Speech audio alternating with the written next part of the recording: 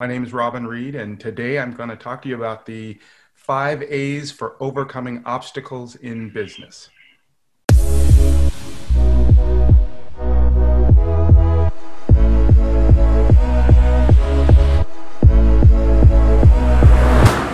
Welcome. Today I'm actually really excited. This is something that I coach companies on, and I'm really excited to share this information on the 5 A's of overcoming obstacles in business. Obviously, we are all, as business owners, adapting to the pandemic and all the other issues that are happening in the world, and our businesses have to continue. And I've studied businesses. I own several, but I studied businesses for quite some time. And what I found was those companies that were successful in handling challenges kind of always came back to these 5 A's, if you will. So I tried to simplify it. So let's get started. So the first A is assess.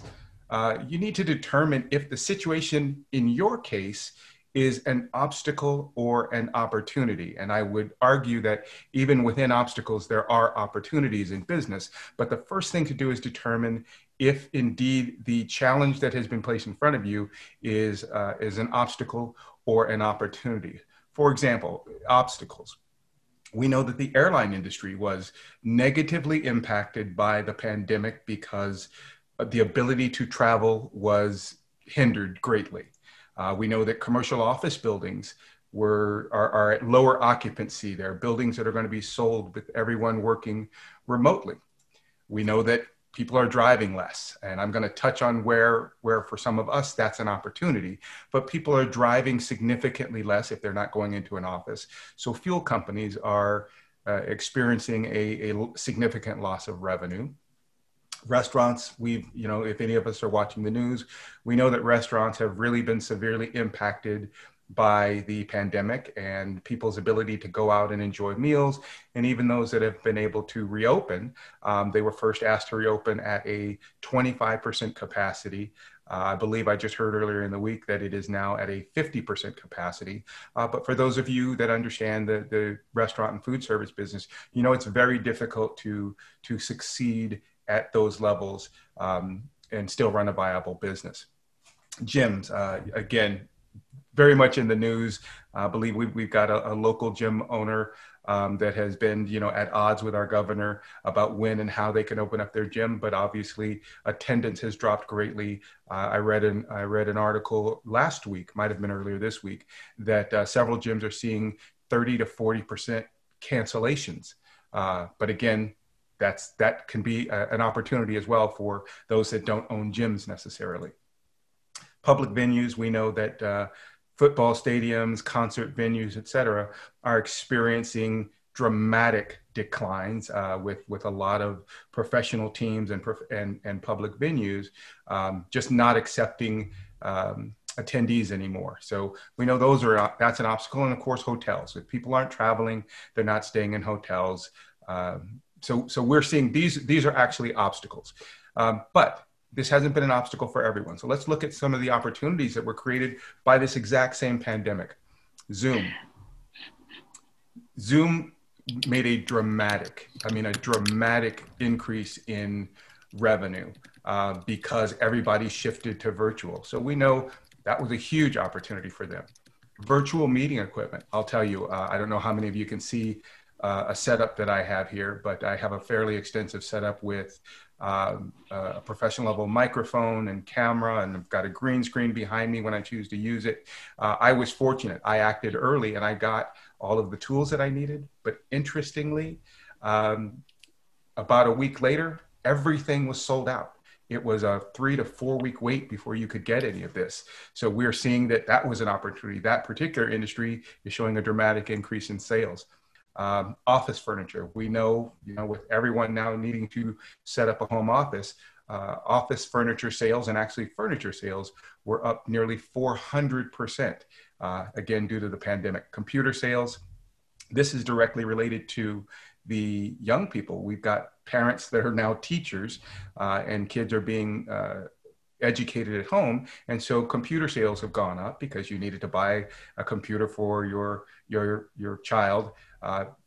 on which they could do their homework or study or many other things. So we're seeing that was a significant increase. And obviously internet service providers. I recently upgraded mine because of the amount of time and the volume of bandwidth I need for what I do. I needed to upgrade mine. So that's an increase in revenue to my internet service provider. So they're seeing things like that. Interestingly enough, these opportunities don't just lie within a revenue generating foundation.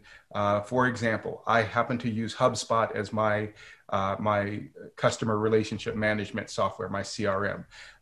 There was an opportunity because of the pandemic for me to upgrade significantly in the services I use through HubSpot, where I'm saving $1,200 a year and I'm getting more capabilities, more marketing capabilities, more strategy capabilities. So that's another value and benefit. That's an opportunity that I was able to capitalize on. So the first thing is always is assessing the situation. Is it actually an obstacle for you, or is it possible that it's an opportunity? Second step, the next A, is to adapt. Once you've determined whether it is an opportunity or an obstacle, you need to adapt. I'm sure we are all, and I deliberately said adapt because we're probably all sick of hearing the word pivot. I think I've heard the word pivot more in the last 90 days than I have in all of the years of my life before combined. But as we talk about adapting, it's adjusting your strategy to capture the new opportunity or to minimize the impact of the obstacle. So when we're making that adjustment, we're saying it's time for us to look at our outcome differently. So when the pandemic hit, a lot of people kind of froze, right? They stopped and waited because we had our fingers crossed and we hoped that it was going to be a temporary situation. As time went by, you started to see some companies adapting. You started to see larger companies send people home. They adapted. You started to see businesses create reductions in force, letting people go. Again, they adapted. They saw a different potential outcome and they realized that it was time to make a change.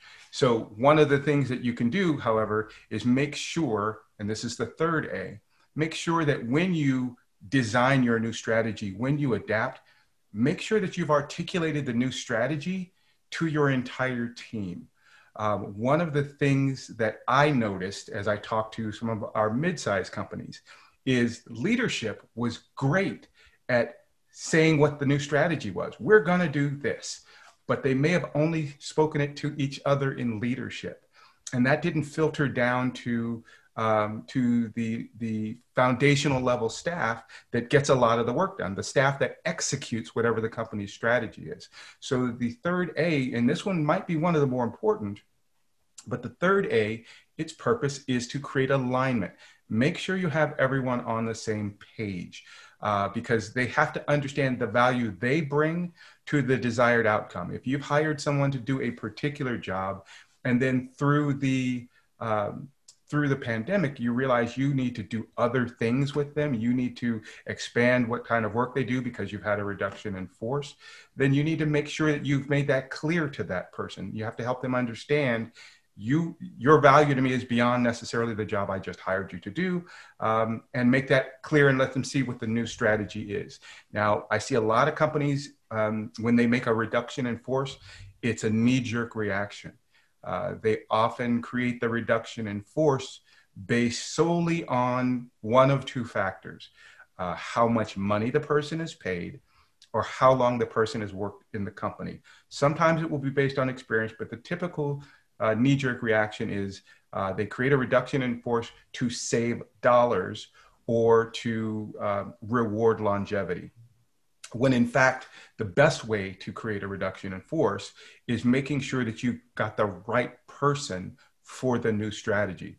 There are several behavioral and cognitive assessment tools out there. My company offers several, but there are several out there in which you can make sure you can align the strategy and then look at the person, everyone you have, anyone you're considering letting go, and looking at their behavioral analytics and their cognitive analytics, just to make sure that you're creating the best long-term solution. Because often you might keep someone who's been there the longest, but they also might be the most resistant to change. And if someone is resistant to change, you're still not going to achieve the outcome. So we're really, really big supporters of making sure if you're going to have a reduction in force, make sure you're reducing your force by letting go of the right person for the right reason, and equally importantly, that you're keeping the right person for the right reason.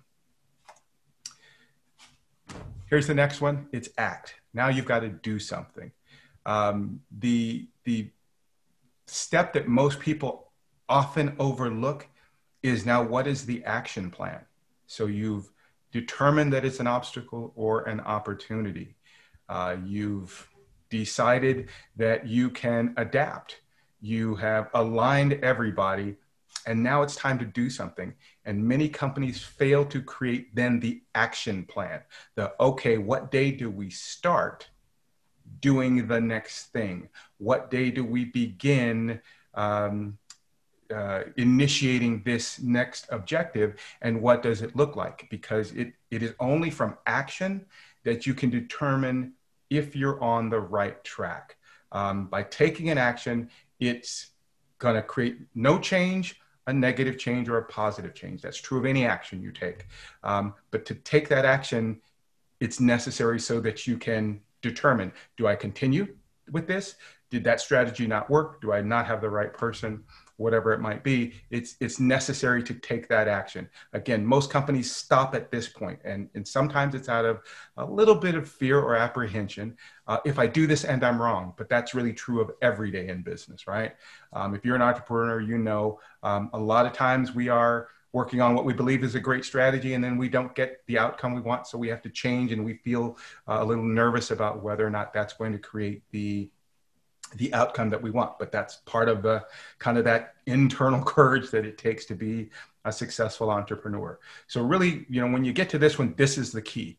It's take an action. Even if you don't fully believe it's baked to completion, try something, because no action is the worst thing you can do, because you will stall. You will stall and you'll sit in one place and nothing will work. And then what tends to happen is you lose confidence of your team. You sometimes can lose confidence in yourself. And so really focus on this one. So the last A is accelerate. So at the point that you have, you've done all the others, you've taken action. So let's say now you've done it. You've taken action. You realized that the action you took was the right one. It's taking you in the direction that you wanted. This is the time to accelerate. So increase your investment, increase your commitment into that new strategy. Don't cautiously move forward, but strategically accelerate, move forward, because as we know with all things, this too shall pass, as they say. So the reason you accelerate in these moments is because whatever the situation is, it's not going to last forever. What it's going to do is last a finite period of time, and then everything will change again, and you've got to be ready to start all over again with assessing the next change. But to accelerate is to then start capitalizing, get there before others realize you've identified the opportunity, and drive your business forward. I want to cover a few things that I think are really important as far as examples. There's a restaurant called The Larry here in Phoenix. The Larry is kind of a basic food cuisine. The owners had a strategic plan to open a high-end sushi restaurant. So the strategy prior to COVID was, we're going to open a high-end sushi restaurant, separate location, new lease, etc. Then COVID hit. So the first thing they did was assess the situation. And once they assessed the situation, they adapted and said, this is not the time to open another location. So they assessed it, determined that it was going to be an obstacle to try to open a second location. So they made the decision by adapting to not follow through with that plan. But what they did at the same time was created a new plan. And that new plan was, we're going to have, because our current restaurant doesn't have a dinner menu, we're going to convert our restaurant at night into a high-end sushi takeout restaurant. So same location, no increase in rent, no increase in staff. In fact, one of the things it did was gave their staff an ability to stay employed and keep those valued people. So they adapted, they assessed, and then they aligned everybody with this. They aligned every single person on the team with the fact that they were now going to be a high-end sushi takeout restaurant, in addition to the Larry operating its normal business. And because they got everyone on board, they were then able to act. So they quickly turned it into that dual restaurant usage, and then they accelerated. So while other restaurants were struggling with, how do we stay open? How do I keep my staff? The Larry was accelerating past all of them and delivering quality food, fulfilling their own business strategy, and thriving through this situation where others were really hanging on, just trying to survive. So that's an example, and I'm sure there are several more. I'm quite sure each of you knows business owners that found a way to succeed in this situation. The other example I can think of is that a lot of personal trainers immediately shifted to providing online fitness training. You look at a lot of the home exercise equipment, and you see that many businesses, fitness businesses, got into the exercise equipment sales. Honeywell, another great example, pivoted quickly and started to make PPE equipment. These are companies that, again, followed these 5 steps and then kind of really took advantage of those last 2. One was to act and the other was to accelerate. So those are the 5 A's of how to overcome obstacles in business.